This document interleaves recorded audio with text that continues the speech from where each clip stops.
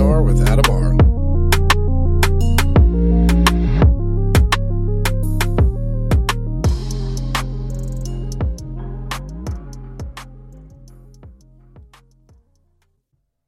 Welcome to 3PNR. I'm your host, Adamar, and joining me again is Chris Deperno from MUFON.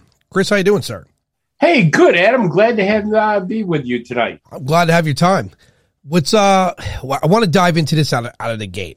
I'm seeing a lot in mainstream news right now, this new release with ufology, and I kind of get the feeling they're playing it down a little bit while disclosing. What is your opinion on this? Oh, I think it was very disappointing. I think as Mark D'Antonio and I talked, he said it was one thing that they says, at least you got it talking about it, but the taste is like cardboard. It just wasn't anything you could like say, wow, this is awesome, great start.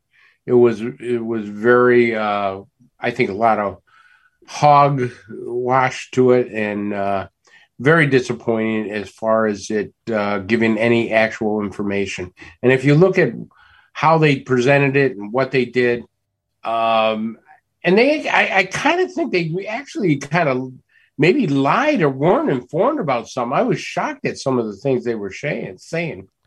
Agreed. You know, now for you, you're a former police detective, homicide, that is, yeah? Yeah. And so you know the language of officials in government, and they obviously they're utilizing safe language through this whole thing, is what I'm noticing.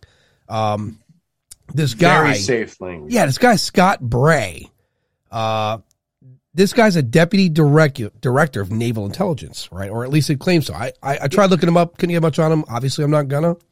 But him and Ronald both. One's with the Pentagon, one is Navy intelligence. Huh. He nonchalantly was debunking things. You know, like it almost seemed like he was trying to be informative while debunking at the same time, playing a double-edged sword. Yeah, but there were some key things that they said, I think, that they put themselves, with somebody who kind of knows a little bit about ufology. Here's the first thing that they said, which I thought, this can't be real, is both they were asked, well, tell us about the Maelstrom incident. And the second thing they were asked is, tell us about the Adam Wilson memo. Now, the Maelstrom incident, even if you're not a ufologist, everybody knows about the Maelstrom incident. It's one of the most talked about thing where a UFO shut down nuclear sites. Right. They shut it down. And these guys looked at each other, and they looked at like, okay, what do we say? And they came out and said, well, we don't know what you're talking about, kind of deal. We don't know anything about that. And I jumped and I said, you got to be kidding. Yeah, you even heard the guy asking, the congressman, like, this is well documented. This isn't like a mystery. So correct. That's what got my concern, right? Because this guy's asking good questions, and it seems like they diverted the answer in a roundabout way. You're 100% right, Adam. They not only diverted the answer, they kind of looked at each other and say, okay, how do we get ourselves out of this mess? And they just played dumb, saying, we never even heard of that before. And the other thing was the Adam Wilson memo. Now, anybody that knows about the Adam Wilson memo, because that's been circulating all over the place, Adam Wilson was a high-ranking person in the Pentagon. This guy had to know who Adam Wilson was. Right. I mean, here's a guy that pretty much ran the Pentagon, ran special projects there, and they looked at each other and said, no, we don't know what you're talking about. Yeah, now they're saying something about a UAP task force, which yeah, it's kind of an oxymoron, because in one sentence that guy was, so they're talking about the triangles that they were seeing in night vision. And correct. They turn around and said that it was perhaps drones, and that there's some artifact from the lens that makes it appear this way. And then the other guy asked him, like, well, if that's the case, did you get some drones yourself to compare the data? Adam, do you really believe you have the most sophisticated radars, the most sophisticated equipment, technology equipment on those ships? Right.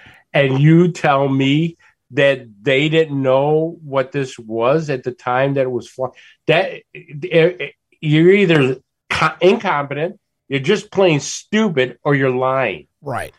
And about the drone. It seems to me like they're defending the idea that they could be vulnerable, right? They don't want to admit vulnerability here. All I hear in this whole thing is threat to national security, threat to national security. I don't hear them making explanations. I didn't hear them form opinions. You could see that with the questions given and the answers given, it seems like there was some established dialogue. Oh, absolutely. I think these two guys were picked and say, you go in there and give these guys a briefing, because if you really wanted a serious briefing, first of all, you would have a whole lot more congressmen there than just what they had. That's number one. You just don't have committee members and stuff of that nature. You would have a full blown congressional hearing. Yeah, that's another thing too, Chris. This subject, if we're going to say quote unquote national security threat, that room was pretty empty. Oh, yeah, exactly, Adam. That's why I was saying, wait a minute, you just got a couple of committee members here talking about, what this could be. And then the most hilarious thing is they actually turn around, and this is why I say they're not taking this briefing seriously. They turn around, they try to show this video.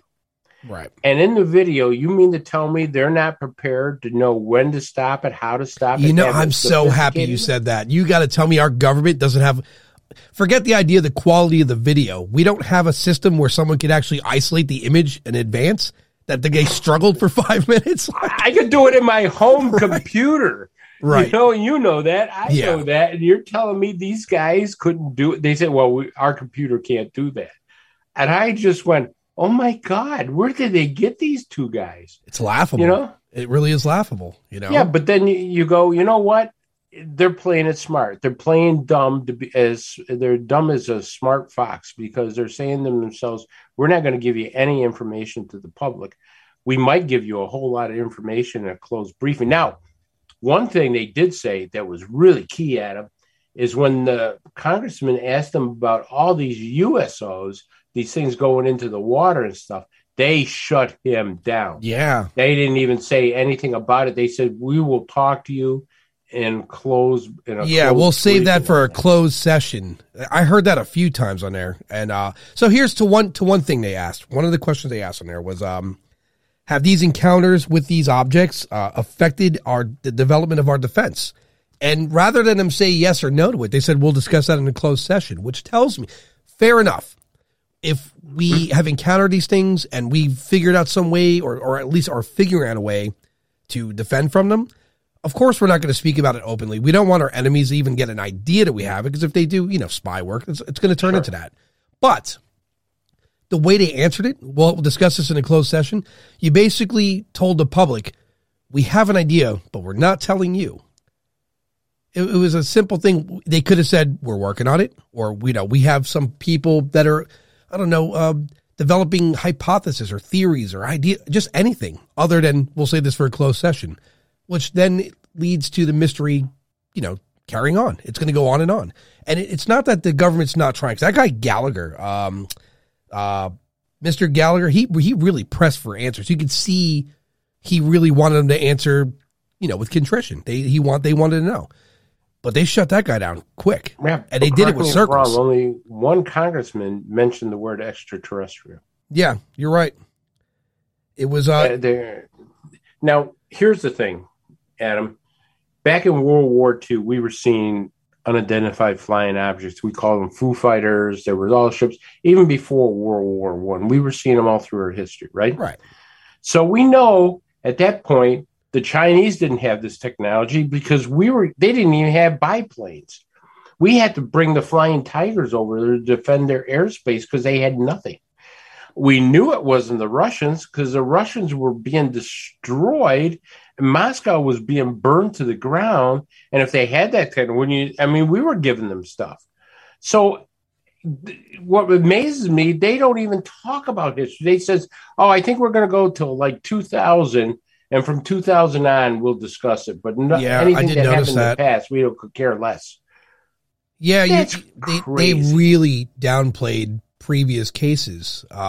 I don't know why they did that. Perhaps because they didn't want, here's what I think. It's pride. We don't want to hear, I told you, I knew so. Maybe they want to avoid that. That's why they're using UAP versus UFO, because there's been so many years of UFO that they're trying to detach themselves from that. You know, they don't want any kind of attachment to it so that stigma doesn't carry over into what they call now a formal investigation, the UAP task force, if you would. Well, ask yourself another question. Why wasn't the Air Force there?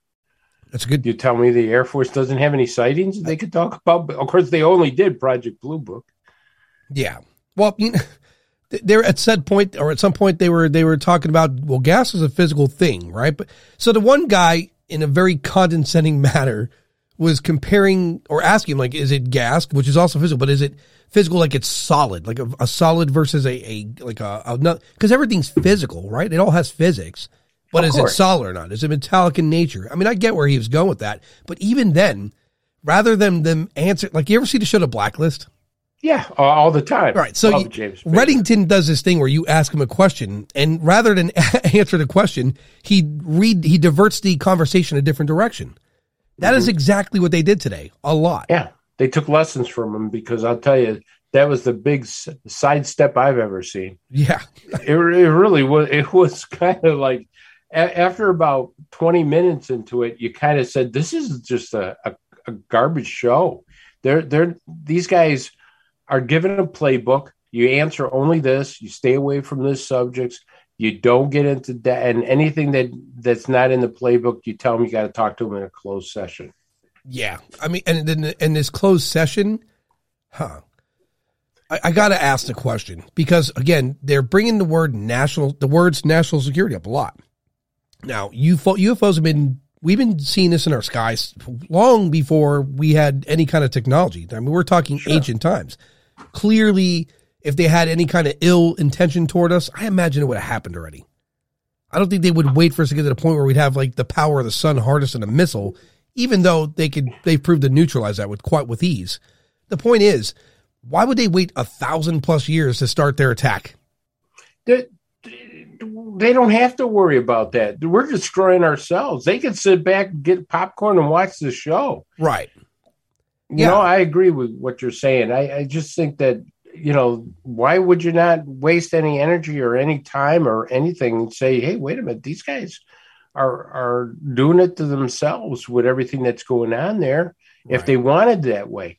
But the fact that they shut down our missile systems and everything else, maybe that's a message saying, hey, guys, you're playing with the wrong stuff here. Yeah, these toys aren't for you. Put them back.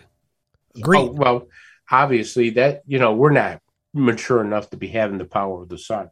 I can tell you that. Well, that's why I say there's no shot in hell these things are Russian-made, because Russians flex. They flex everything. And right now, with this whole thing that's going on with Ukraine, undoubtedly, if they wanted that place and they had that technology, it'd have been done. If they had that technology, there wouldn't be a war going for months. It'd be over already. It would have been done a long time ago, Adam. I agree with you wholeheartedly. Right. If you're getting your butt kicked and you go, wait a minute, we got something sitting in the hangar over here that could change this. You know, when you lose a third of your army, you're in serious trouble. And so if you have that technology, you're going to use it to get yourself out of this jam.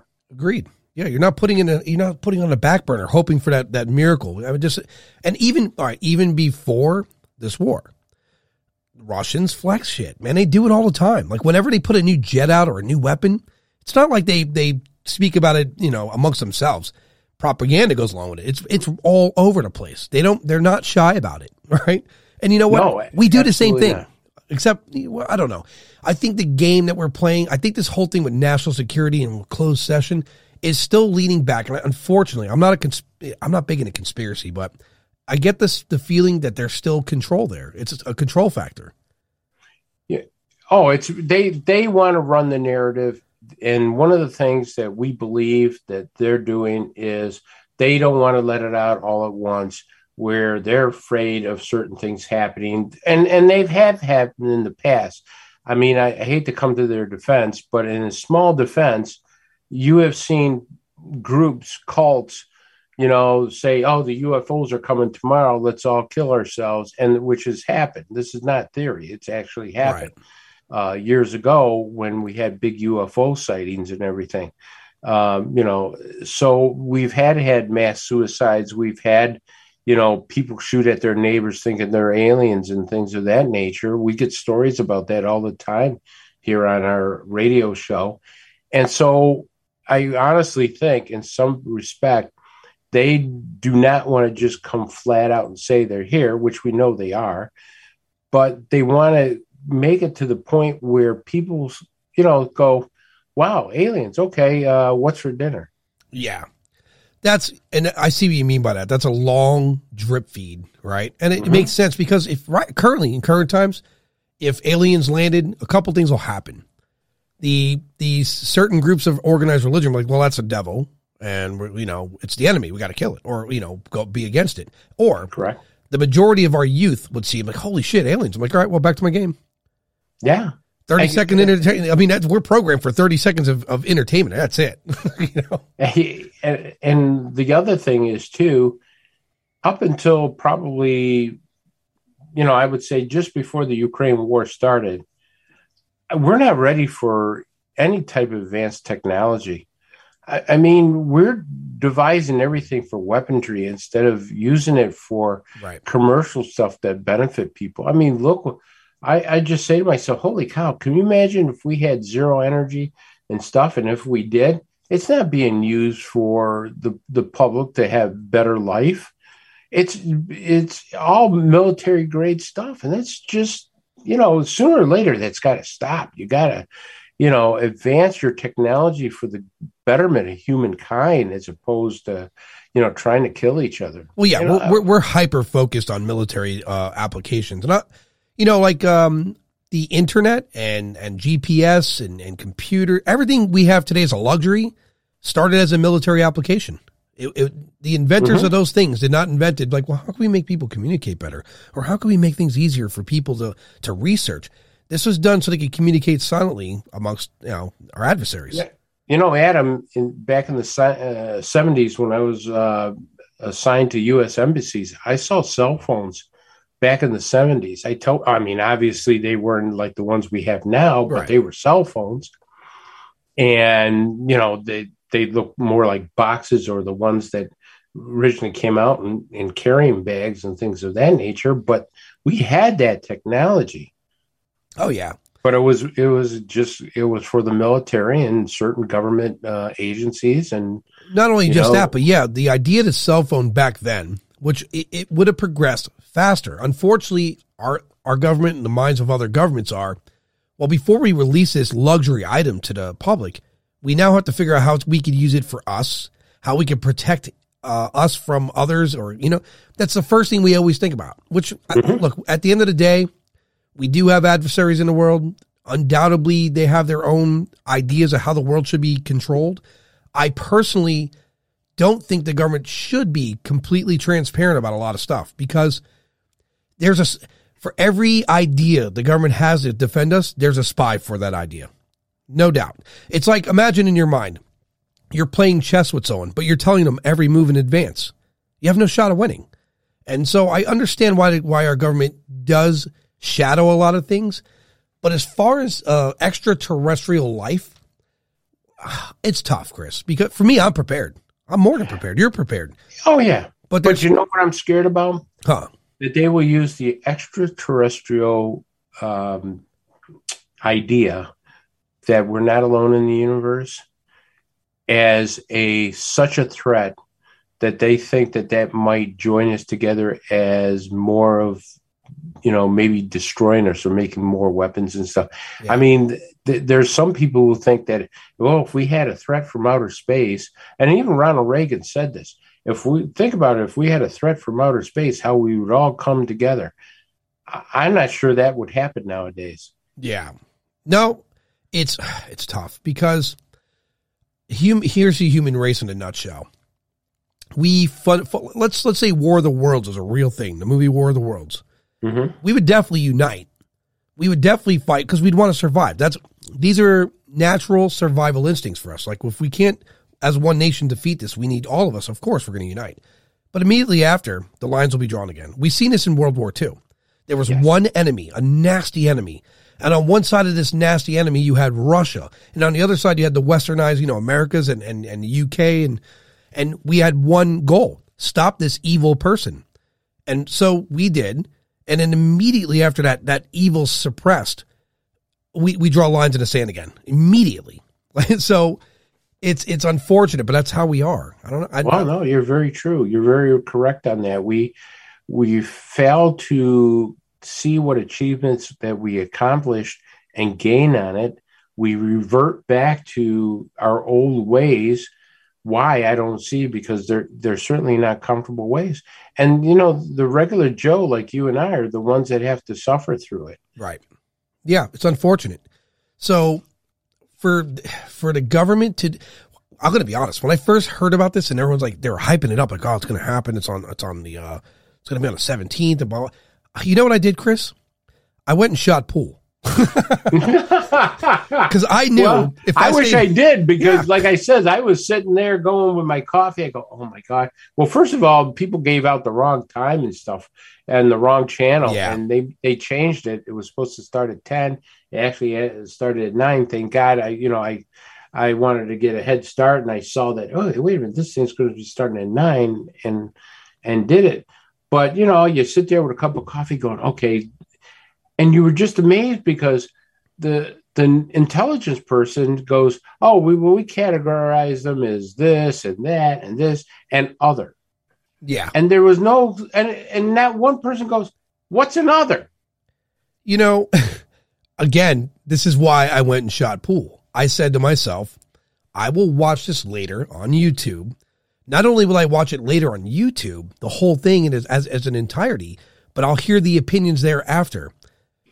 Because there was no way. I knew to myself, I knew right away that I was going to hear a lot of safe conversation happening, like the last one. Very safe. We're playing within the boundaries of the narrative, and we're going to say what it is so we don't overstep our boundaries and upset the people well above us, et cetera, et cetera. And then here's the other side, the flip side of the coin. If they know full well about aliens, I hate to say this, but they can't disclose that to the public yet. There's still large percentages of this country in organized religion, and I know some of these people personally. I'm related to some of them, where they believe God made here, there's nothing else, and whatever comes to be is the enemy itself. That's how they think. They do, and maybe God decided to say, hey, I didn't do too well over here. Maybe I'll try over here, or let me try something different. Sure. Nobody knows what God's big plan is. Just because God created the earth and everything, and I'm not trying to get religious on you, but right. I mean, I am a Christian and I am spiritual, but there's nothing that said he didn't make other things, right. Somewhere's deep. I mean, if he just said, hey, wait a minute, I'm going to just create the human race. Why is the universe so big? Right, exactly. He could have made it, Let me put that in perspective. Yeah, let me put that in perspective. I'm going to build you a mansion with 10 bedrooms, crazy amount of square footage for this guy here, just the one guy. It's senseless. Makes no sense. I view it as an almighty architect. And if you look at the vastness of the universe, and now we're getting the idea that there's multiple universes in bubbles themselves, and how many galaxies, how many star systems are out there. Billions. An architect at that level, that the way we describe this God, of course there's life elsewhere. And it's probably equivalent to there's probably a lot of planets way out there where they're in their Stone Age or they're in their Bronze Age. They haven't even got to the point. We've only been using radio for about 100-something years. It takes 100,000 years for a radio wave to cross the Milky Way. So we haven't, let's say hypothetically there's intelligent life that has radios on the other side of the Milky Way. It hasn't gotten there yet, nor is there, if we're talking in terms that we kind of evolved at a similar level, we haven't heard from one another yet. And if there's an advanced life form watching us, which I believe we're under a study, we're just that. We're a study. They're not to be, they're just as we do on safaris when we're studying the big cats and we're watching things in nature, we're not allowed to get involved at all. Unless we hit him with our car, then we're obligated. But outside of that, that's Travis Walton. He ran up there, he got injured, they're obligated. We got to fix this guy now. Damn it. He got hit by the beam. Get them. Yeah, and that's what it was. It wasn't it was an abduction, but it wasn't a true abduction. They kind of screwed up and said, "Oh man, he took a shot there. We got to do something." Exactly what you said. But here's the other thing too. We think we're the big boys in the block. The universe they project is 14.5 billion years old. We've only been around, the Earth has only been around for 4.5 billion. Right. Yeah. The Earth's about 4 billion year-ish, it's a 4 billion-ish year old planet, Right. That's young. Right. So make room for the idea that potentially that there's life out there that they're not there yet. They're right now on another planet somewhere. There's piles of intelligent life with shields and swords going to war over some piece of property that we would find worthless, And you know what? They never mention anything, and they have mentioned this in DIA documents. You get some of these intelligence documents where they have studied things like wormholes, multidimensionals, things of that nature. There was nothing about propulsion systems that, hey, we have theories on these types of propulsion systems. We need this type of energy or this. I mean, this was like, all they said was, hey, yeah, we're going to collect a whole bunch of data. And guess what? We're going to ask the FAA if they had any sightings and get that. Well, who do you think is John Callahan, for God's sake? Right. I mean, he's only the FAA supervisor who blew the whistle on one of the biggest UFO sightings. He had radar charts and everything. And these guys never approached him and said, hey, wait a minute. Here's the FAA, and this is what they got. They go, hey, we think it's a good idea we start talking to commercial pilots about this. You think? Yeah, and the scary part is they didn't even mention his name ever. Not in current times, not in previous times, and he falls in a realm within a period of time between their 2000 to current time. He was around. You know what I mean? So. The best thing that got me was here's these two guys who probably know nothing about UFOs giving this briefing. You're in Navy intelligence. Don't you think you're smart enough to, hey, let's bring a pilot in that's seen one of these things. Right. Let's subpoena the Fravor or Underwood or one of these pilots that talked about it, and let them talk about their experiences and the physical injuries that they've occurred. One of the biggest questions was, did we ever shoot at one of these things? Yeah, yeah. And it's like, you can't shoot them because they lock you. Fravor would have told them they'd lock our radar down, Yeah. I mean, and stuff. So how are you going to shoot at something that's going, 30,000 feet in 0.02 seconds? What are you going to shoot at that? You're going to try to lock onto it? Give me a break. Here's the thing that kills me about that. There's this room where they're all in. I see not just a void of seats between all of them. I don't know if that's a COVID prevention thing, even if there were. But like you said, why didn't they bring in the pilots and these paid observers? Where were they at? Why were they not accounted for in this closure? These people that the guy Gallagher was pressing for questions. Like, he seemed pretty genuine that he wanted to know. Why didn't he say, well, why don't we bring some of the pilots here to speak about this, with us in this? That's a great question. Why were they putting it in the hands of the data collectors versus the observers? You have all these military people who've been at nuclear sites that witness things, who've been in launch rooms where things have been shut down. You've had pilots. You have radar operators who have the most sophisticated radar operations who tell you, listen, I'm Kevin Day. They didn't even think about calling in Kevin Day. Right. And some of these people, I mean, you're not just talking the Nimitz, you're talking about all kinds of ships that have seen this. So you would have a whole slew of people in there testifying to it. And they bring in these two guys, which one was astonishing because they actually wanted to talk about his science fiction. I saw that. Science fiction. And ask him if he got into a costume. Who gives a damn if he got into a Star Trek costume? I could care less. I was thinking, oh, wow, this guy is a science fiction guy. He might give us some great answers. You know, I don't understand the motivation behind him doing that. Was that to discredit the subject? Was that to play down? To make a joke of the subject. Agreed. Like you're right. When he did ask that, I'm like, is it true you're a fan of science fiction? What the hell does that matter? I'm in a position in the U.S. government. You pay me to give you exact data. You pay me to be forthright. You pay me to have adequate information. What does my personal life have to do with it? This goes back to like when Bill Clinton cheated on his wife, right? I was a kid. Yeah. And they're like, we're going to kick him out of office. I'm like, is he doing a great job as a president? Yeah. Because who the fuck cares what he's doing on his personal time? Why does that matter? You know? To me, what I want to see is results and actions. I want to see information being forward. All they wanted to do is give an hour to say, hey, listen, we were great. Look at us. We gave them, the American people, all this information. They gave us nothing. Yeah. It was a real letdown. I hate to say it, but there's been some movies. You probably got more information shooting pool than you did watching that. Honestly, yeah. I went there to run some drills and get familiar again with it because I haven't been doing it full time like I used to. And I'll tell you, I felt like I gained more from that than watching this.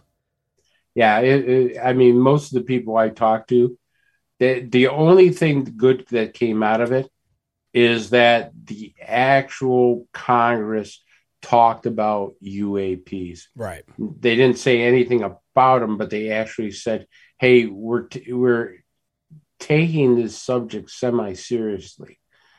And that was other than that, it was flushed down the toilet so fast, it was unbelievable. Yeah, another thing too, I didn't hear any of them ask the question, what is your opinion on this? As a trained professional for our government, what was your opinion on what do you think these are? Mm-hmm. And I get why they don't do that because look, we're here today to gather the facts and speak to the facts and speak about the data, but it would be comforting for the United. Like, here's the thing with me. It's big for me. For a leader of this country, people that represent our government, 3-letter acronyms. I want to see a human up there. I want to hear an opinion formed. And they could say, look, this is just my opinion. I don't know for certain, but this is what I think. And I think you'd find people to think they're relatable. They would probably trust them more. But when you come off very robotic and you speak within a narrative, and I could almost tell you they were prepared for the questions they were given. I didn't see sweat on anyone's brow. Absolutely. Yeah, you didn't see nerves on anyone's face, right? Other than, we'll talk about that in a closed session.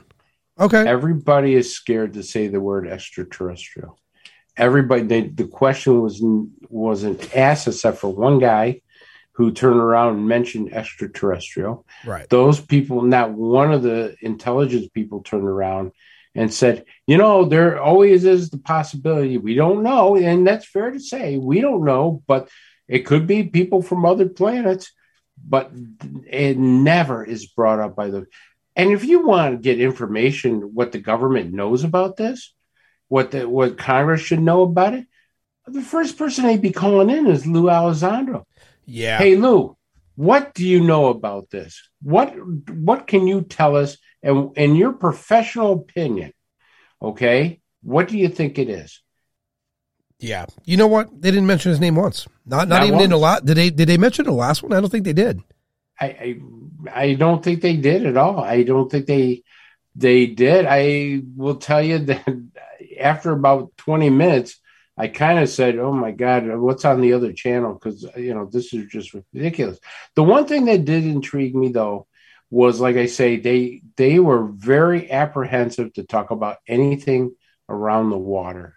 Yeah. They shut that down so fast that, when you see things like that, your detective mind goes, oh, wait a minute, there's something there that they don't want to touch or put out in the public. Yeah, he asked them, do we have any sensors or new equipment to perhaps detect these things below underwater? Or he said UAP, and I think he understood the right terms for it, but they did shut that down. They said, we'll speak about that in a closed session, which tells me that we have a military defense project taking place underwater that we don't want anyone to know about, which, fair enough. I get it. We have adversaries. We don't want to know what we're up to, but they can say we are considering this. The potential for them to be under it is there's potential. We're already admitting that they're in the air. Why not admit they're below the surface? I mean, there's no harm in that. None whatsoever. And you brought it up too, the thing that was seen through the night goggles, where they say, well, the night goggles, the way it works, that would show as a triangle. Okay, so the follow-up question will be, well, you must have had a radar system on board that ship. You must have had all kinds of sensors and everything. What did they show? What were the actions of that would lead you to believe that may be a drone? First of all, if a drone was that close to a military ship, I would think, for one thing, I mean, they might not shoot it out of the sky, but they would damn sure know what it is. And if they don't, that's a pretty scary thought, that our military couldn't distinguish what a drone is in the air. Yeah, I got to tell you, man, that bothered me to my core. If you're on a Navy ship and there is the potential of a threat coming from the air, land, or sea, and you're telling me that there is a scope on there that, well, there's some artifact and they can't get a clear picture, why the hell are they using it on a military ship in the first place? Now, the other thing is, too, most carrier groups or task force groups usually have planes in the air. And you would think, because they fly what they call combat air patrols, right? And those are highly confidential, places. But you could send a sortie out and say, "Hey, listen, we got a bogey up here. Let's send a couple of F-18 Hornets and see what the hell this thing is." Because if you don't know what it is, why isn't that considered a threat? You know what I noticed is that when he asked him, did you put your own drones up there to compare this data? And his tone went down. Did you notice his octave went down? He's like, yeah, well, we did. And the answer to that was he didn't give an answer. No. Well, we did. And there's some data. And what was the conclusion? What were the results? Is it identical? Is it the same thing that you saw? I mean, come on, man. It's not so hard to give a direct answer, Now, I will tell you, I've used night vision goggles before, and I will tell you that the night vision goggles I use are nothing as sophisticated as the military, and they've never distorted what I was seeing. I mean, it might be a little fuzzy, right? But it didn't distort the actual figure that I was seeing. So that was very bizarre. It says the night vision goggles, the way it reflects with the light makes everything look like a triangle. Well, yeah. That blew my mind, because here's in my mind. And so when you look at stars with very sophisticated NASA equipment, with even expensive home equipment, you'll see 6 points on it. It will never look like a triangle. I've never seen anything there's never been artifact, not in radiology, not with any other cameras that I've seen anyway. I mean, look, I'm not an expert, but when I saw the triangles, I saw the way they were pulsing, and there was one that was in that image that was lit. There was another one image that was pulsing. They were very, no doubt, triangular. And then he's trying to tell me, or trying to tell the public, that because of the light and where it was placed on it, perhaps, and there's some artifact there that had distorted it to look like a triangle. Like, where the hell does that occur? Why? And if that's the case, why didn't no one else? I don't know. Adam, I got to laugh, because we are supposed to have such sophisticated equipment that we can see a dime from outer space. We could read license plates from outer space. And these guys are saying, well, this equipment kind of distorts everything you see. Right. And here's what I know about our military. This is a fact. If there's something up there, drone, commercial or otherwise, in the airspace or in and around a military ship, it's not, hey, get John to get the night vision goggles, check it out. No. They're gonna find out what that is, whether it be use satellites, they're gonna scramble jets. Something's gonna happen where we find out what that is. So perhaps that exists and they don't want to talk about it. Or perhaps they know what it is, they don't want to talk about it. But in any case, they played that down. And I watched this guy who sat there, Scott Bray, downplay, almost debunk, but not debunk. It's really weird to say this. He was affirming the existence while downplaying what they are. So he was essentially saying it's real, but I'm debunking it at the same time. It was too safe. It was really safe what he did.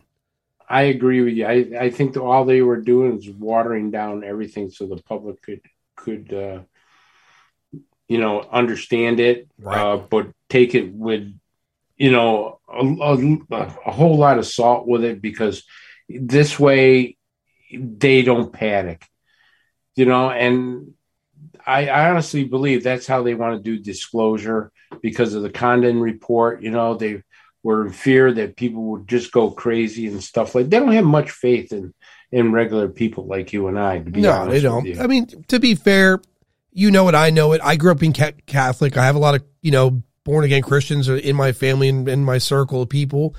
It's not the way I think. I don't know. I look at God as like, again, an architect. I think we perceive heaven and hell all wrong. Might be dimensional, right? Could be beings that the only way we could explain them away is them being angels and demons. But that all being said, there's still a lot of people like, again, if aliens came down tomorrow and we're on the news, like, look, we're here and we bring peace. There's still people like, that's the devil. That is the enemy. No doubt. Even people in the Pentagon, Adam, still believe that aliens are demons. Yeah. It's crazy.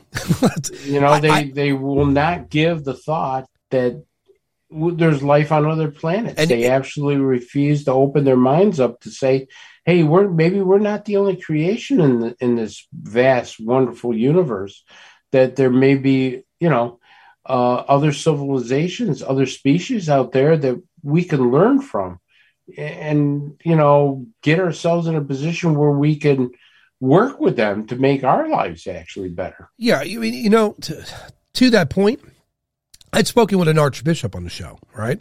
I'd spoken with a lot of like people of the cloth and a lot of other, off podcasts as well. And I keep coming to the same answers from them. They're more willing to accept the idea that what's visiting us is us from the future for whatever reason. Not that it's a bad theory, right? It's really not. Actually, it's not. Yeah, it's really not a bad theory because that sounds like something I would do. Like, let's go revisit the past. Let's, nostalgic reasons or for study reasons, et cetera, et cetera. And then, we could invent these little things that look like this so they would never guess it to be us. But the point I make is that seems to be the only thing they're subscribing to. They're not making room for the idea that there is life elsewhere. And I think here in the very near future, sooner than we think, one of these moons in our own solar system, and now we have this other star system that we found that's only 40 light years away, which is about 60 years humanity time at current wave travel. That's a habitable planet. Right. Very much a habitable And so planet. what's going to happen when we find just bacteria or a plant or a bug? It's going to throw a wrench in everything we believe. History books will be changed. The Bible will be re-examined. We have to, but these aren't bad things, Chris. It's called evolving the way we think, the way we are. I think the human race has to evolve, and I think we need to grow up. And if we grow up, because if you look at us, and look at the technology that is advancing, we're really, really primitive. Yeah. I mean, right. Not so far away from me, there was just the Buffalo mass shooting. I lived there.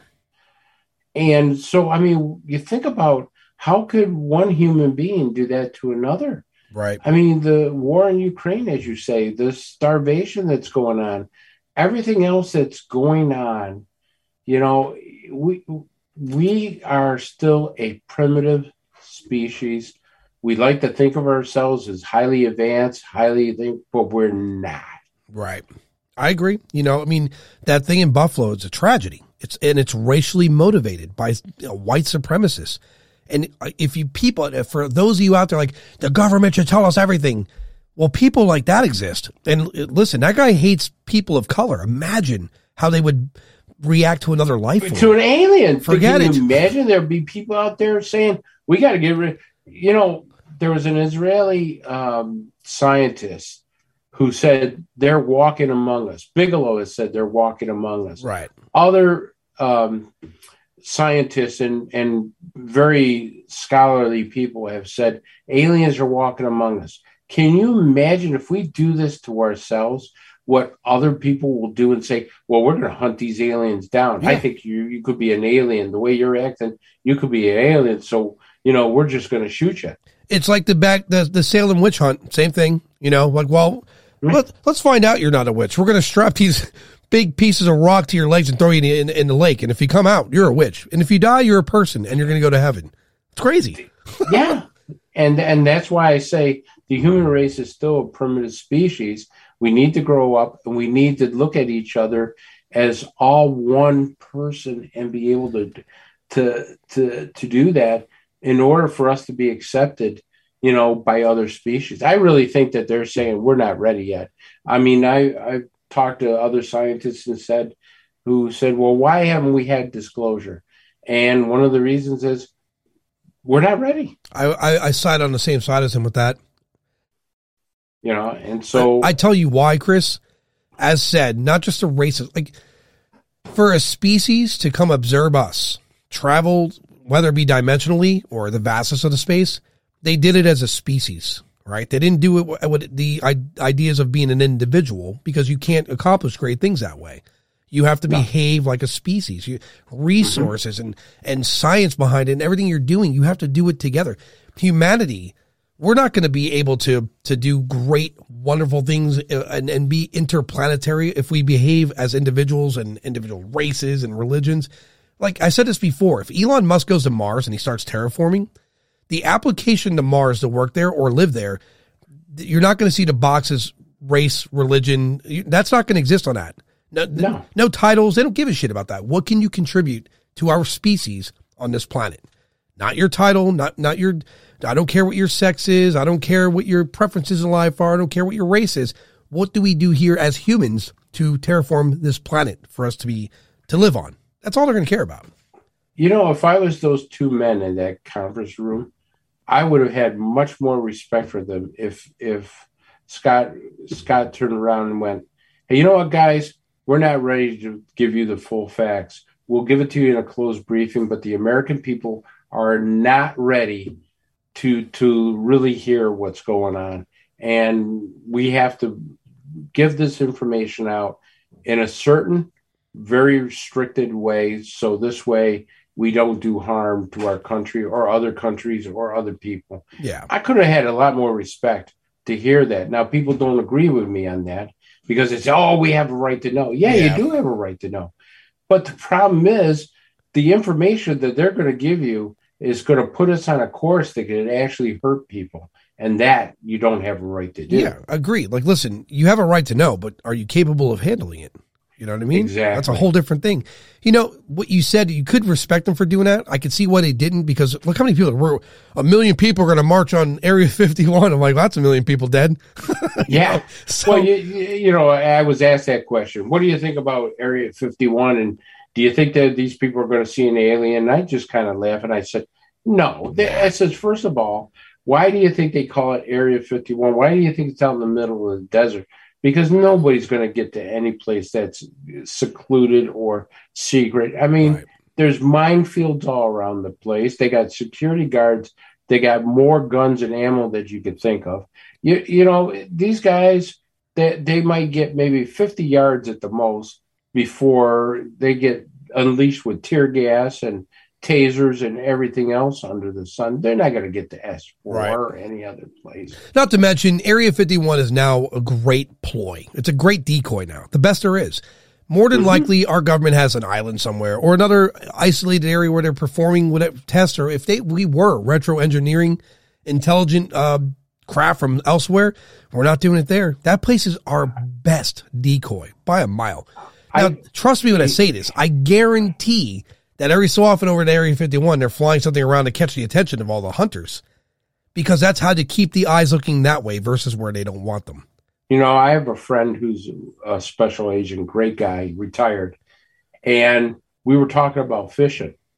And I fish at this lake at Lake Geneva, and I was fish all the time there. And, since I was a young child, my parents would do. And we were talking, and he goes, oh, yeah, you ever seen that underwater naval base? I go, what? Damn. Yeah, there's an underwater naval base there. They do some kind of research and stuff. He says, you get too close of it, there's armed guards that are around that place. I says, I've been up and down that lake. I've never seen such a thing. Oh, no, it's a small little platform, but everything's underwater. I'm like, oh. Yeah, you're right. There's all kinds of other places like Area 51 that they have right out in plain view that are secret.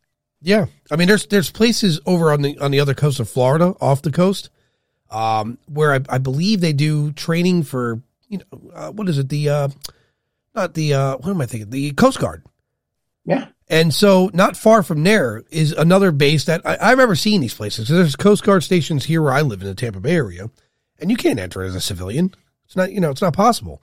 And who's to say what's out in the water? We can't see out in the water. It's a perfect place to have experiments. And rightfully so, we should definitely have programs for that. The ocean, it's still the beast we haven't tamed. Still, we've mastered the air for the most part. No, not according to our observers, but for the most part, as humans, we did a fine job of mastering the air. We don't have a good stronghold on the water, and I'm sure any observer from anywhere would recognize that. Of course, it'd be a great. Adam, don't be surprised if we find a whole different civilization under that water. I wouldn't doubt it. I mean, it's vast, it's enormous. And then to top it off, I watch a lot of documentaries, and they speculate on the idea in some of them that even below the ocean's floor, that there's these caverns down there that are hollowed out, and they could have heat in them, and they'd have their own kind of atmosphere, and there's probably life that lives there too. We've spent so much up into space to try to conquer space and stuff, but we haven't even touched our own planet on terra firma. You know what I mean? Right. We haven't touched water, oceans. We haven't touched Antarctica. We haven't touched any of those places yet, and find out what the wonders of all these places are. I'm thoroughly convinced that there has been more advanced civilizations on this earth that are human. Oh, they just have died out. Right. I think that we're just recycled, because as archaeology digs go, we find out more and more stuff. I mean, look at some of the places we find and go, oh my God, this is before the Sumerians. How did we move these stones? How did we do this stuff? Look at the fine artwork on this stuff. Who were these people? Right. So I think the human race has recycled several times on this planet. And, maybe some of these civilizations have burned themselves out, destroyed themselves, viruses, whatever. We don't know, but we need to start looking at our own planet and fixing that and working on that, and to make the human life a better place than what we do now. This is very sad. I still have not had one person give me a rational explanation to the pyramids. How did they build that? These are stones. I mean, each stone themselves. I don't even think we have the machinery today to lift one of those stones. Absolutely not. And one of the theories that they came up with, because I was talking to oh no, we had logs and we rolled them on logs. And I went, really? Okay. Are you joking? I mean, do you really want to? And I mean, I was a little sarcastic. I shouldn't have been. But I went, do you really think that they took those stones that are 500 tons plus and moved them on a log? No way. Imagine the manpower and everything to even try to do one of those. So here's an idea. Again, back to what we were saying, this is a 4 billion years old planet.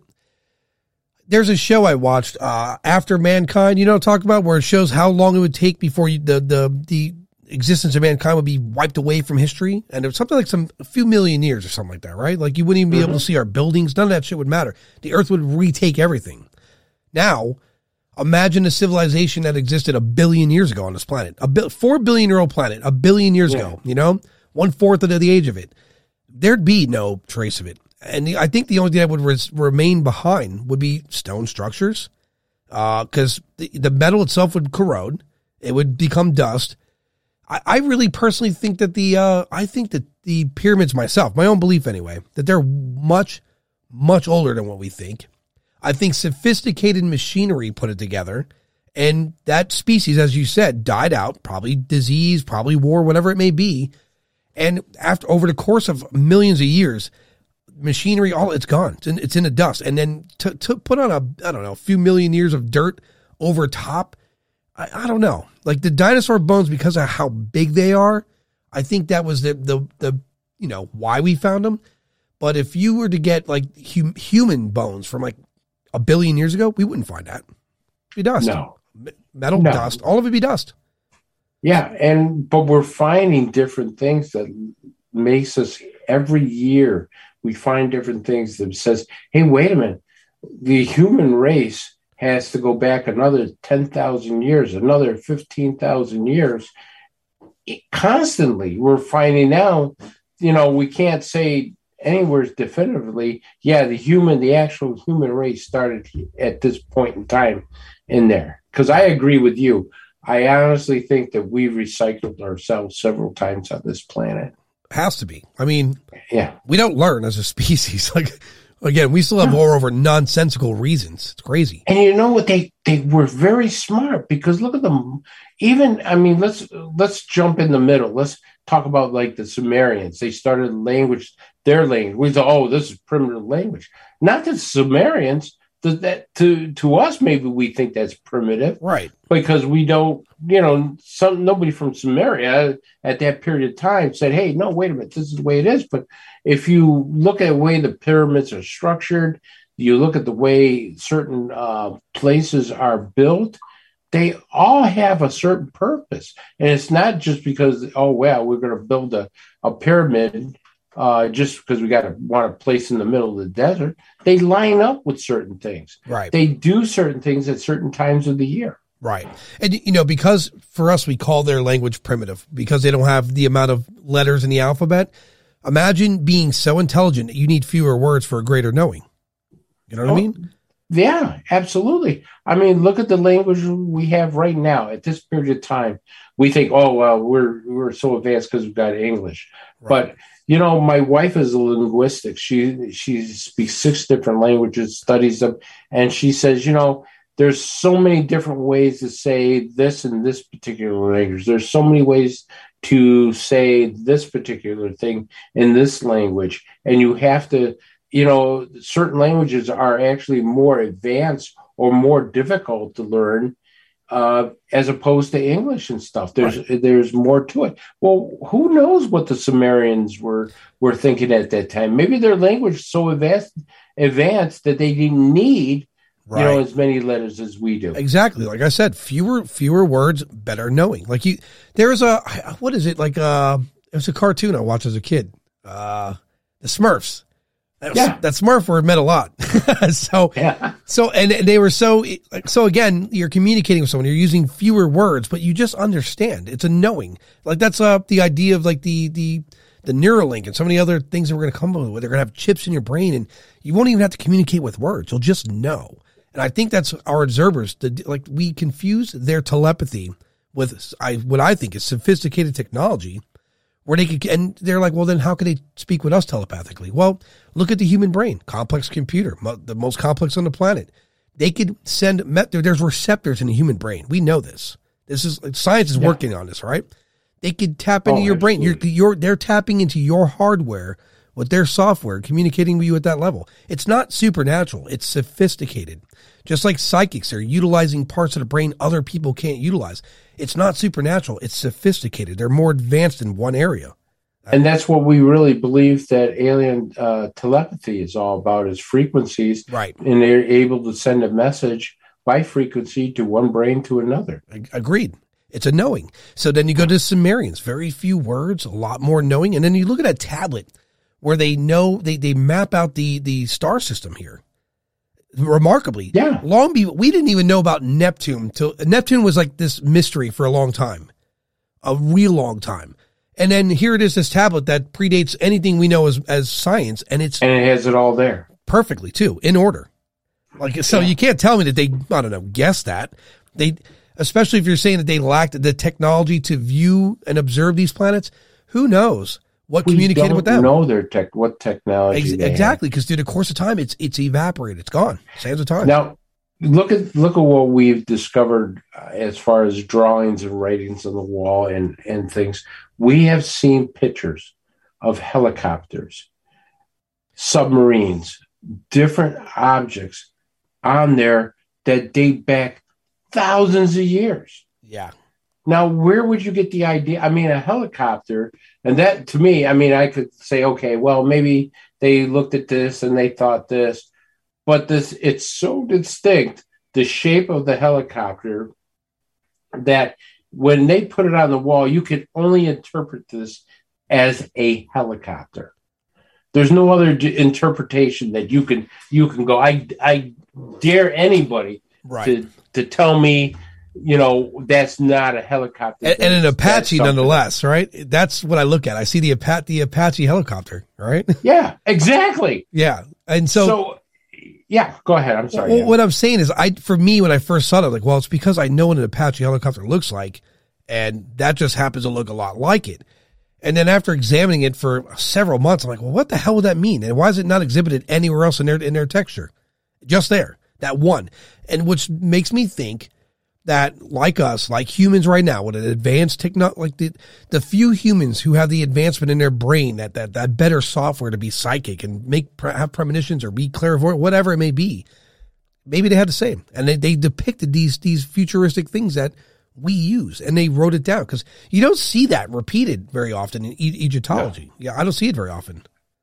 No. And the thing that we need to start studying now is frequencies. Frequencies are going to be the big word in 2022, 2023, because I think you're going to see communications done, brain manipulations done, things of that nature on the course of frequencies, because there's certain frequencies that can hurt us. And that's why some people who've been abducted come back with physical injuries. Right. They've actually had problems with, shown on MRIs and everything. And I think it's not because they tend to hurt us. I think that they're trying to communicate with us, and our brains are not everybody, right. But, people are not advanced enough. Their brains are not advanced enough. Right. They lack the software. We have the same hardware. We lack the software. Correct. And these frequencies actually would hurt us. And that's a proven theory. That's a proven thing, that certain frequencies in the 300 kilohertz range can actually do effects on cells and brains. So that is not, a hypothesis. That's a proven fact. Well, yeah, we don't. Like, there's a show I used to watch, I reference it often, called Future Weapons. And they were talking about utilizing, like, not just sound waves, but frequencies to actually incapacitate or be fatal. Like, truth be told, there are people that went to concerts back in the 90s where we didn't have a strong idea of how much wattage and speakers to use, and people were getting brain injuries and deaf and vision issues, right? And for me, I have sinus problems. So if I hear a frequency or they play a certain bass tone or pitch, it's going to affect me negatively because of a sinus problem. Now imagine someone who's in tune with that software. They're going to be very sensitive to it. I've spoken about this with Stephen Murr a lot on this show about one in general we spoke about. We titled it, I think, Frequencies. And I think, and he thinks that spirits, ghosts, poltergeists, God, and even extraterrestrials, it's how do you perceive something outside of their frequency? Well, you can't. They operate on a different frequency. You'd have to match their frequency to be able to perceive them. Oh, absolutely. And what's frightening to me, Adam, is that once again, we talk about these frequencies. I watched a video of a scientist who made like a helmet and put it on a person. And it was like playing a video game, like you had a ship or a car or anything else, made that person move the way they wanted them to move. If you wanted to go right, but this person wanted you to go left, all he had to do is hit his drone stick and literally force the person to go that way. Yep. And it's all done by frequencies. Well, our entire body works on. I mean, I think people don't understand. It's like, my muscles make me do it, dude. No, it's neurons in your brain firing transmissions, and that data is being transferred to your limbs for your body to operate. That's what, again, most sophisticated computer. There's not another robot on this planet made by man where it could have that kind of reaction time yet. Anyway, not yet. We're getting there, but not yet. The brain. So right now, I want to touch the computer. It was very instantaneously did it. That's how fast the neurons in my brain fired through the nerves and all the cords in my body to transmit that information to my hand to not only touch it, but feel it. So there was a response to it. So to what you're saying, it makes prime sense. Frequencies and anything to do with perception and anything to do with your five senses, that all stems from someplace, right? Well, you got to remember one thing. Eric Davis said that things work on consciousness. I'm trying to think of the person's name. It eludes me right now. He used to be head of the Lockheed Martin Skunk Works that said that we have the ability to take ET home. Lear, you mean? No, it wasn't Lear. He was. I remember. I know. You know what? I can't think of his name either. I did see that phrase. I do remember seeing his face and him saying that now. But he also talked about consciousness, and Eric Davis has talked about consciousness. Well, consciousness works on frequencies, and that is going to be the big tool. Putting those two things together is consciousness with frequencies, and what the human body or what we can do at certain frequency levels. Right.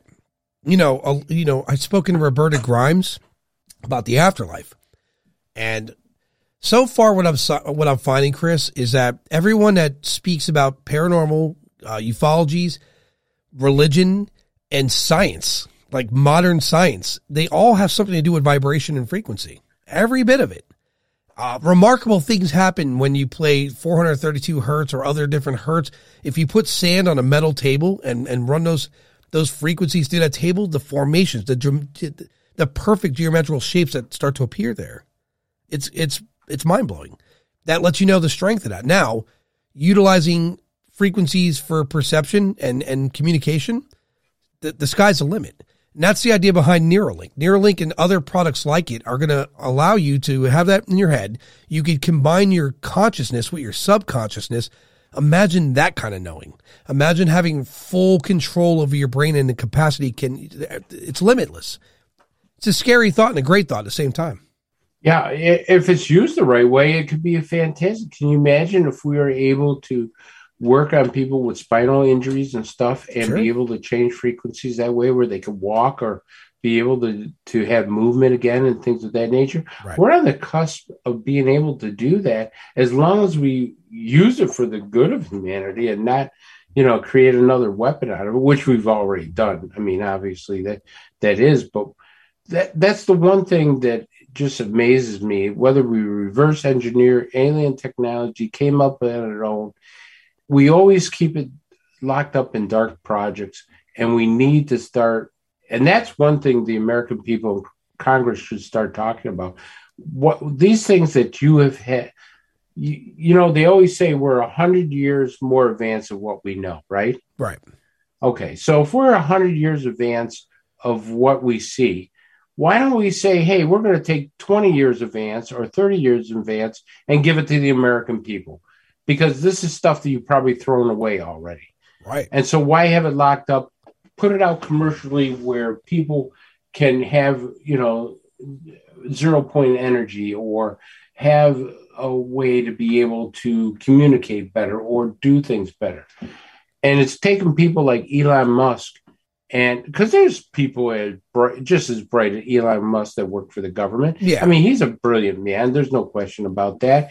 But I mean, there's all kinds of scientists that are locked up on dark projects that if you say, hey, you know what, let's take some of this stuff that we're working on and try to put it out there for the betterment of humanity. And that's one thing that very disappoints me. Yeah, it's fear. I'll tell you why it's fear, because at the advent of the internet, and then it became a home thing, immediately when the internet became more accessible to everyone in our small computers in our pocket, our enemies already found a way to spread propaganda, hack, cause problems. Sure. So I could see that playing a role, but I agree with you. If you have something in storage somewhere that could better the life quality of a person, release it. Because look what's going on now.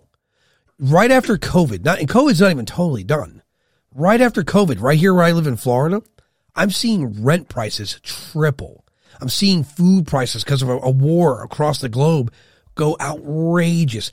Gas prices. Like, this is on the back of a pandemic where people are not fully recovered. So it makes me question our government, right? Like, you're telling me that here in Florida, because there's an influx of people from other states, because here in Florida, we have that, well, we don't give a shit attitude. Do what you want here. So here, don't worry about COVID, run wild. Who cares? And, and it's appreciated, but now we have a huge amount of people coming this way, and the people who live here are getting punished. They're raising the prices on everything. So, it's supply and demand. We're going to turn a buck on this. And the government stands by, does nothing. They're not saying there's still people in that very state that are struggling. They're barely getting by. And you're raising prices it's crazy. Adam, I will tell you, I truly believe the United States is probably the greatest country in the world. No doubt. Yeah, and we do so many things.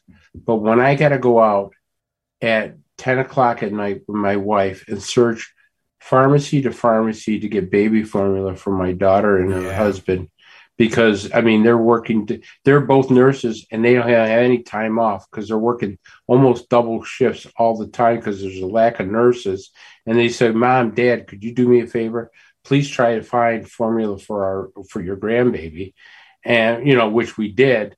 But I mean, how absurd is that when you're living in the greatest country in the world that could solve this problem almost immediately. Yeah. This isn't like to hear about this war causing food price to go up. Try to understand that America's I think we're number 3 in the world for supply of food. Brazil's number 2. Russia's not even in the top 10. So I'm not sure how this is happening. And again, not to beat the dead horse, but the price on rent in Florida. I have friends of mine that they're screwed. They're one day they're paying $900 something for their rent, and then the next day hey, your lease is coming up and now rent's $1,500. And this guy's like, well, I was barely making it now. And this is on the back of a pandemic. So when I say, and again, this is the greatest country in the world, no question about it. Here we can do what we're doing right now. We're forming opinions. If you had a podcast in, say, Russia that formed these very same opinions, those people would be dead. Not even a thought. They'd be erased. Podcast done. But the point I make is, they're doing it now. They're imprisoning people. If you and I were talk right now, and we were doing this in Russia, I'd be dragged out of the house already. I'd be shot dead a long time ago. Episode 2 over. So I mean, we have to realize there's a lot of things that are beneficial to us. But here in New York, prices have gone insane. Food has gone insane. Yeah.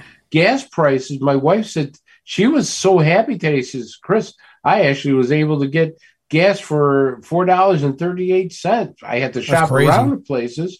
But I go, I went to her, I said, that's a killing? She go, oh my God, Chris, you can't believe that's wonderful sales price for right now, and which it is, because it's gas up here is almost $5 a gallon. It's insane, And again, here's another big thing too. And when I say about the rent here in Florida, I say this because I hope that people of power that live here recognize what's going on. Look at it. Look at the apartments here where they yesterday were $900, but because we have all these people from California, New York, guess what? It's $1,500, $1,800. I'm seeing stuff for $3,000 a month that are near the beach, not on the beach, not on the water, near it. Crazy prices. So all I ask at that point is recognize what's going on, and maybe get the tension levels down on people. People are going to lose their shit soon if they get. I'll tell you how it's going to get worse, and this is happening in Florida right now. Corporations are buying whole blocks of houses. Yep. They're buying them at insane prices. Corporations are. And they're buying them up, and you will never be able to buy that house again. The only thing you're going to be able to do is pay rent to a corporation. Yep. You want to live in this type of neighborhood, you want to live in this neighborhood, you got to pay rent. You're not going to be able to buy a house. Yeah, real fast, real quick, we're losing that we the people, right? We're losing that. Exactly. Scary, And this, again, with the fuel prices, like your wife shopping around. Do you know, when I was a kid, a teacher, I'm not going to say his name, so I don't want to embarrass, we're not embarrassing, but just put him out there like that. But he predicted by time I was at the age I am now, I'm in my 40s, that we would be on purely electric cars, or we're not using, in other words, fossil fuel would not be used by now. That was his prediction way back when. That's middle school till now, my 40s.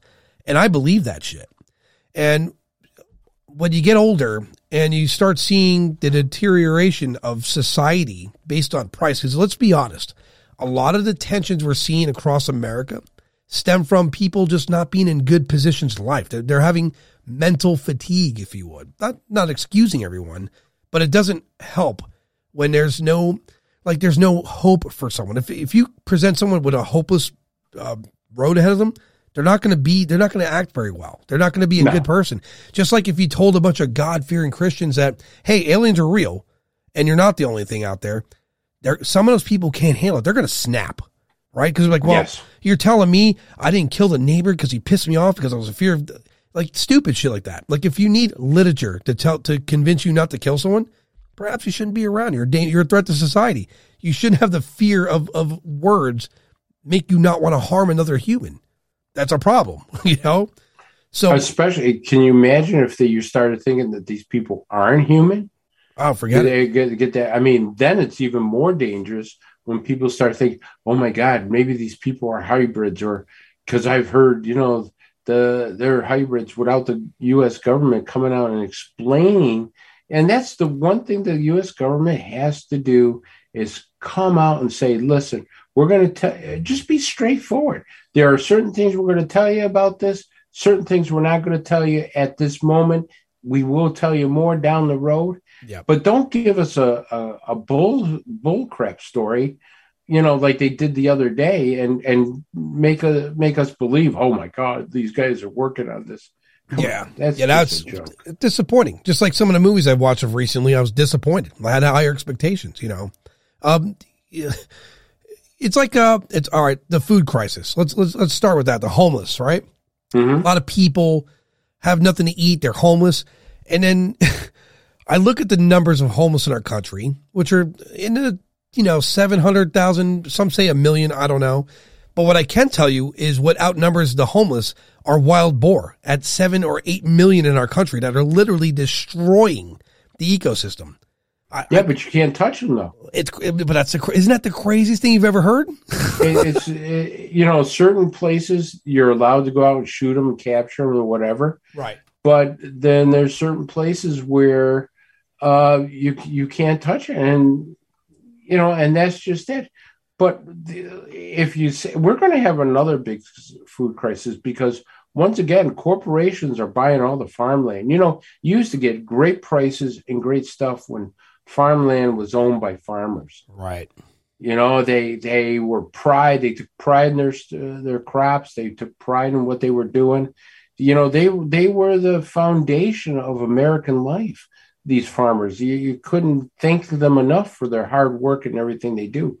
Now corporations they're saying, well, we don't care what we put in the foods. We don't care how we make them. We just want to get them out there as much as we can, as quick as we can, as dangerous as we can, to the markets. Yeah. You know what it is, Chris, right? Because corporations recognize something that most people don't recognize.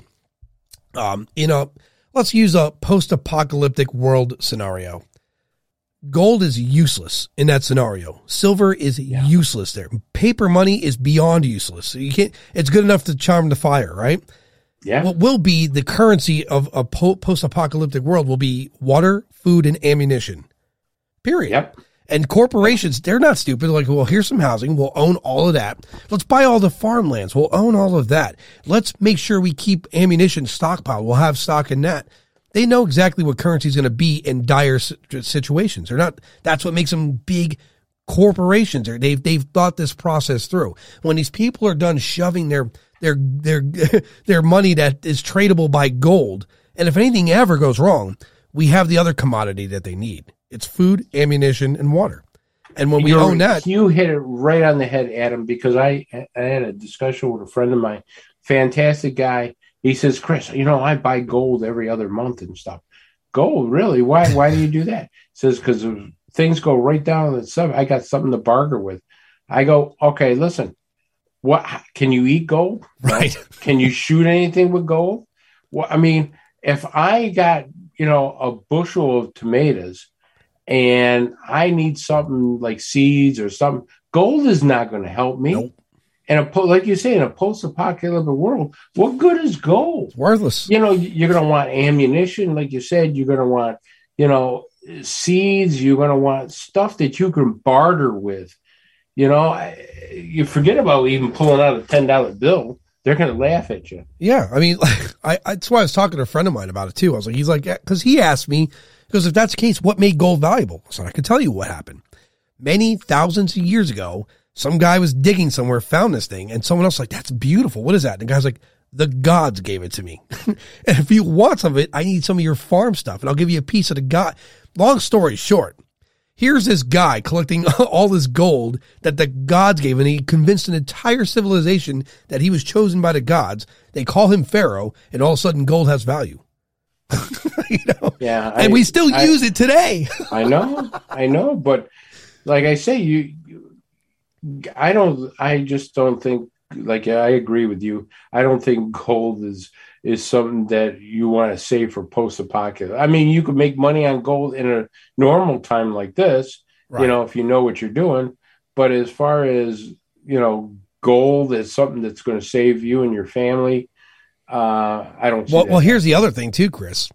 Let's not say it's an apocalypse anymore. Let's say it's current times right now.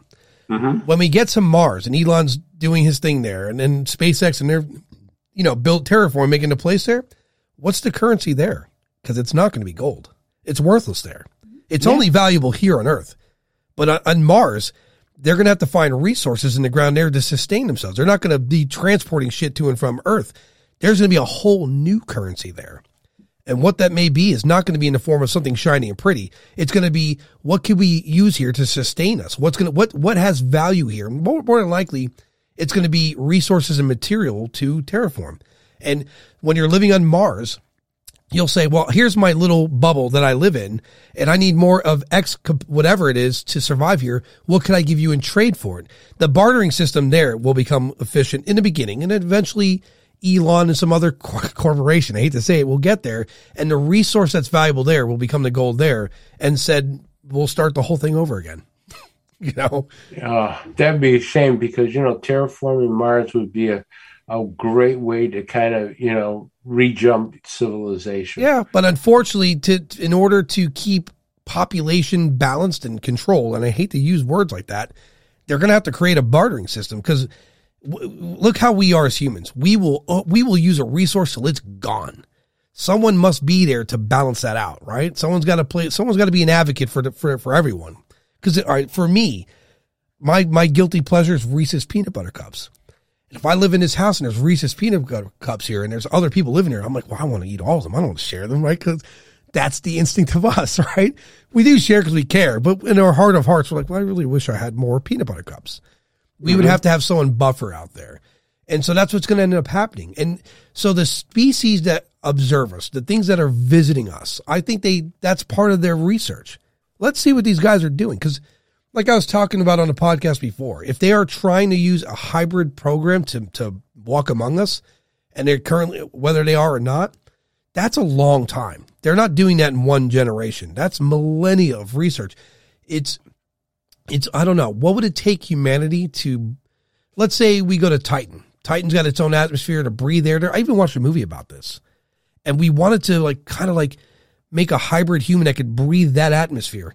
It's not going to happen overnight. That's a long time. It takes time. Right. So, but it can be done. Right. Exactly. It can't, because biology has proved one thing. Life will do everything it can to prevail.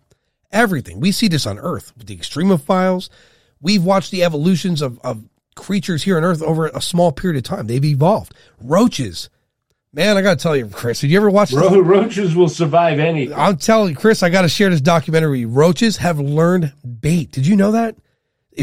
Once upon a time, if you were using sugar bait to get a roach to poison it, they've learned to recognize that it's killing other roaches, and they now avoid the sugar bait. They are that quick to evolve. It's the scariest thing. It is, isn't it? I mean, roaches. Yeah. And we need to evolve. You know, we need to see the dangers in certain things. Right. We overstep. Like, you know, we don't spend enough money. We don't spend enough time working on medical stuff and looking at what our ancestors used to do for certain things. Right. You know, we're too corporated right now in our society where, you know, oh, take this pill. But there's also so many better ways. I can't tell you, you know, I did some holistic stuff, And I thought it was all garbage. I was just skeptic. I go, yeah, okay, whatever.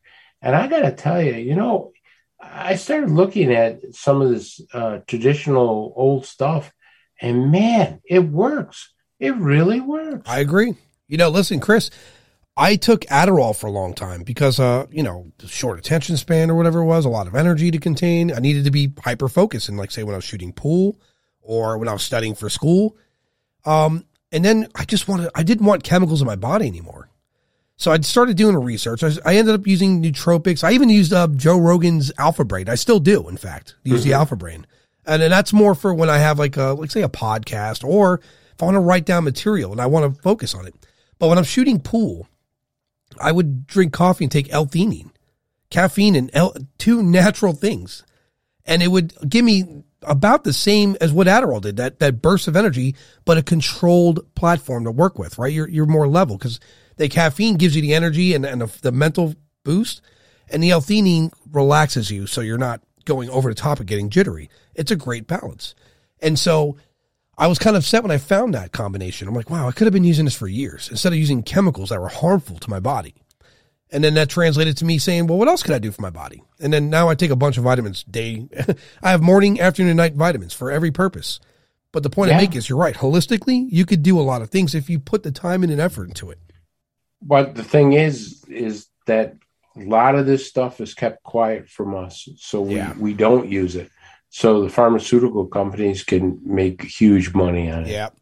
It's sad to say, because someone asked me once, are we ever going to cure cancer? And the answer is we could. I think we might already have. But then probably how many nurses, doctors, buildings, facilities, scanners, machineries, pharmaceutical companies, how many jobs are out there relying solely around that? A lot. You know what a medical person told me? Huh. It's more profitable to treat than to cure. Yeah, and it's scary to say that. If someone told me a long time ago, and I believe him when he said this, is if you cured the common cold tomorrow, Tylenol would have you killed.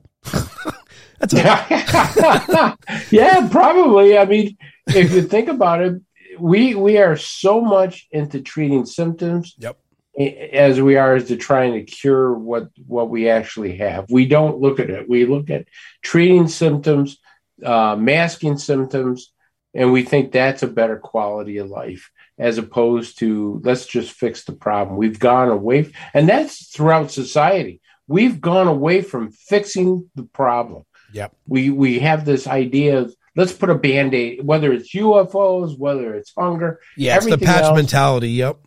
Yeah, we just want to put a Band-Aid on it, and and that'll make people happy and stop thinking about this stuff anymore. I mean, Chris, check it out. When you were working in homicide, did you and other detectives and cops talk about UFOs, and how did that go then?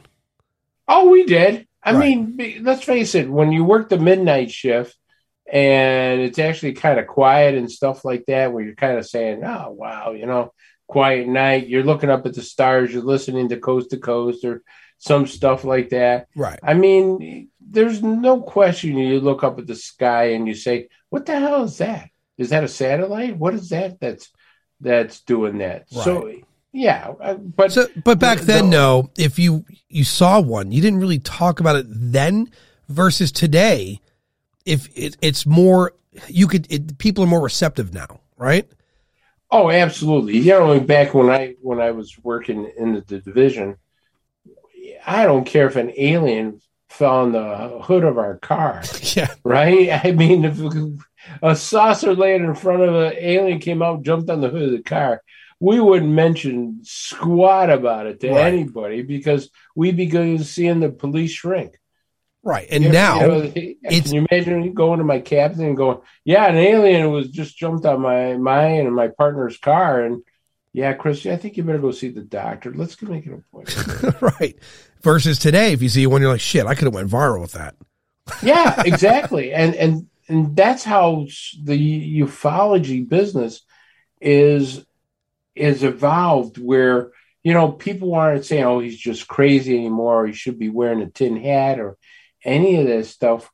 More and more people are accepting the idea that something's going on, whether it's a ghost, multidimensional, whatever. Right. there's just too many people who talk about this unknown subjects, Bigfoot, whatever, that there has to be a certain amount of interest that people are starting to absorb about it, and they talk about it. I've had people who wouldn't talk about this subject, that now, Chris, I don't want to talk about that, and have actually called me up and they started, hey, I saw this, and I've been watching that Ancient Alien program, and I've listened to this podcast and stuff.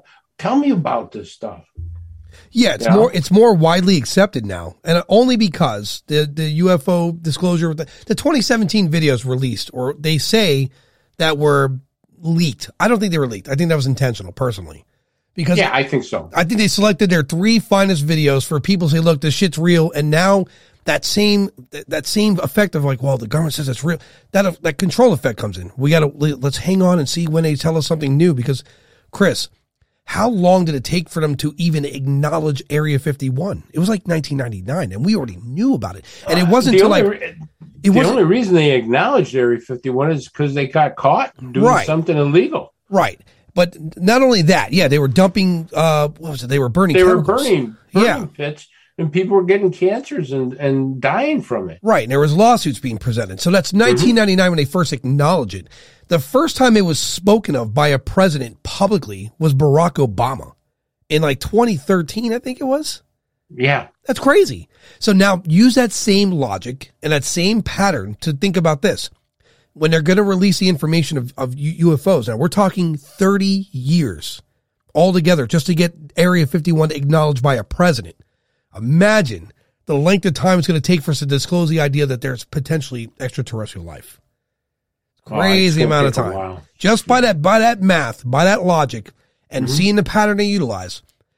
I don't know. I think in the next decade, because of private industry going to space now, the billionaires race, maybe we'll be confronted with it a little bit. That's probably why the government's stepping up. Like, holy shit, like they're sending William Shatner up there. Who knows who's going to go up next? But the point I make is, you're not going to silence them. That's not going to happen. They're going to. I think what you actually need is one of those private, like SpaceX or something, go up and actually take photographs of UFOs up there, and actually bring. I think that would be a huge thing. Can you imagine somebody credible took a ride on that? Not a military person, not a government person, right? But somebody there and say, "Hey, I brought a camera along, and look what I got. I got a triangle. I got a flying saucer or something." And I think that's going to be a tipping point. Right. It's maybe not SpaceX, because Elon doesn't seem to really care about ufology. I don't mean it like he doesn't care. I think he doesn't put a lot of energy into it. I think if UFOs come along and he finds one, he's more concerned like, how do I get their technology? That's his primary concern, not the mystery behind what they are. He would want the technology. I think he's like Bigelow. I think he's just, I accept it. It's there, so what? And I got to get up there to do all these other things. Where Jeff Bezos, on the other hand, the other billionaire going to space, his attitude would be quite different. He's going to think, how do I make a show out of this? How do I make money on these things? Can I get Amazon on their planet? So I think Elon is a true scientist. He is. I mean, if you asked him if aliens are real, I think he'd tell you, I think they are and stuff, but I don't really. Right. I don't care. It's not a priority to me, because I want to be at Mars where we can then someday meet them on their own planet kind of deal. Agreed. Yeah, he would be more interested in technology, where Jeff Bezos is, how do I turn a dime on this? I definitely agree with that. I think if he had pictures and everything like that, I think he'd charge to see it. You imagine in 200 years, Chris, there's a war going on because people or beings on another planet feel like they're getting ripped off by Amazon. Yeah, we laugh at it now, but I guarantee you our children will probably say, what the hell, man? They saw it coming. Yeah, they saw it coming. They were talking about this, and sure enough, there it is. But, it's all true. We look at stuff. We look at stuff that we saw, in the past, and a lot of things. And I say this about Bob Lazar. People will say, wow, Bob Lazar was crazy. Bob Lazar was this. everything Bob Lazar was saying 20 years ago is coming true now. Agreed. I mean, so here's a guy that was talking 20 years ago about amplifiers and anti-gravity and how this works and frequencies and everything else that he talked about. And they thought this guy is just out of his lunatic. And you don't know anything about Bob Lazar. Bob Lazar did not believe in UFOs. Right. Nor did he care. He still doesn't care about it. He cares about the technology. Right. He's like Elon. I only give a shit about the technology. That's all I want. Exactly. You know what, though, Chris? I'm going to tell you right now. I watched a video many years ago. It was a young Bob Lazar, and he had a picture of something he drew of what I think was his version of UFO. He was describing where the amplifiers were, and then he said it word for word, they fly belly first. And then you fast forward all the way to 2017, even in 2018, and they see that gimbal video where that thing rotates and it travels belly first. I was like, get the hell out of here. And that's exactly. And why are they not giving him credit where credit's due? Why is that not happening? You know what I mean? Because they can't. Because they destroyed him. They've taken his. Look, here's a guy. They say, oh, he never went to MIT, or he never did this, or he never did that. But he's building jet cars out in the desert. Right. Set all that aside. But listen, set all of that aside. The way he described how they travel and where when you see the gimbal video and then you rewind time all the way to the early 90s where he describes this thing and how it would turn belly first and rotate and that's how it would fly. And then you hear a woman from the 1950s say the same damn thing where something rotated and went belly first. And then you watch that video. It's like, come on. At some point, you don't have to be a detective or I'll say this, rocket surgeon to put this together. This guy called it. And that's why people are now seeing Bob Lazar in a different light because, like you just said, wait a minute, he talked about this 20 years ago when we were all laughing at it. And now exactly what you said, the instrument that he talks about acts that way. That craft acts that way, exactly how he said it. There's no misinterpretation of what he said and what the craft is doing. Yeah, I don't know. I think Bob Lazar, he doesn't give a shit about credit. No. He's not selling movies. He's not selling, he doesn't travel speaking. I've been trying to get a hold of Bob Lazar. It's proving very hard. And so the point is, he's not interested. I don't think I could offer him money and he'd probably come on. So the point I make is, his interest is just, as he said, I wanted the technology. This guy geeks out on technology. Look what this guy does for a hobby. He plays with chemicals and plays with circuit boards. These are his hobbies. He's putting rockets on the back of a car. Plus, he's a wild guy. Shoots some guns. And then someone's like, oh, well, he had a brothel. Well, who the hell cares? I don't care if he had 6 brothels with a bunch of girls working there. If you told me tomorrow that some guy could invent a way to cure humans of cancer, do I give a shit if he hangs out with prostitutes? No, I don't. No, I don't either. It's mind blowing that we think like this. We have these weird formal ways of looking at people. Like, I don't know, man. He smoked pot. He's a weirdo. What? But he just cured cancer. And so there's a problem? I don't know, Chris. The thing is, Bob Lazar is now inventing stuff that we just find amazing. I read somewhere where he developed some kind of sheet metal or something that's light, almost as light as air. And he has a place where he does his experiments and everything. And apparently he's got government contracts. Well, yeah. I mean, look, so he's no dummy. He's undoubtedly an intelligent man. He's undoubtedly a scientist. And so people understand, like, when he betrayed the government, when he blew the whistle, this is an era where not everything was stored on a database where you, like, if I get my computer right now, Chris, and I wipe it clean and throw it in whatever in the ocean, the government can get the information out of it still. It's not forever. And you can't, outside of you incinerating your computer, they're going to get that information. And even then, it might be in a cloud somewhere. But we're talking back when he was working at S2 or Area 51. It was paper documents. They could easily get rid of you. And if it wasn't for, I think, who was it that found his name in the phone book? It was George Knapp. George Knapp saw his name Yeah. on the phone. His Yeah, name Los was Alamos. right. And so George Knapp really went to bat for him, as he should have. And if he didn't find that, it would have very been easily, they would have erased Bob Lazar, erased him. And that video footage, again, of him describing how they move about versus fast forward to how they're doing it currently. Come on. You can't, at some point, it's not even about giving Bob Lazar credit. It's more about, this was said 20 plus years ago. And why is it still that we're baby footing around it? I mean, again, back to what we said earlier about, I get it, some control religion, some people of faith are going to lose their shit. That's fine. But at least give acknowledgement where you have to. Acknowledge just certain things that would maybe put the crazy people at ease, right? So they don't go rushing Area 51. Say something more than, we'll speak about this in a closed session.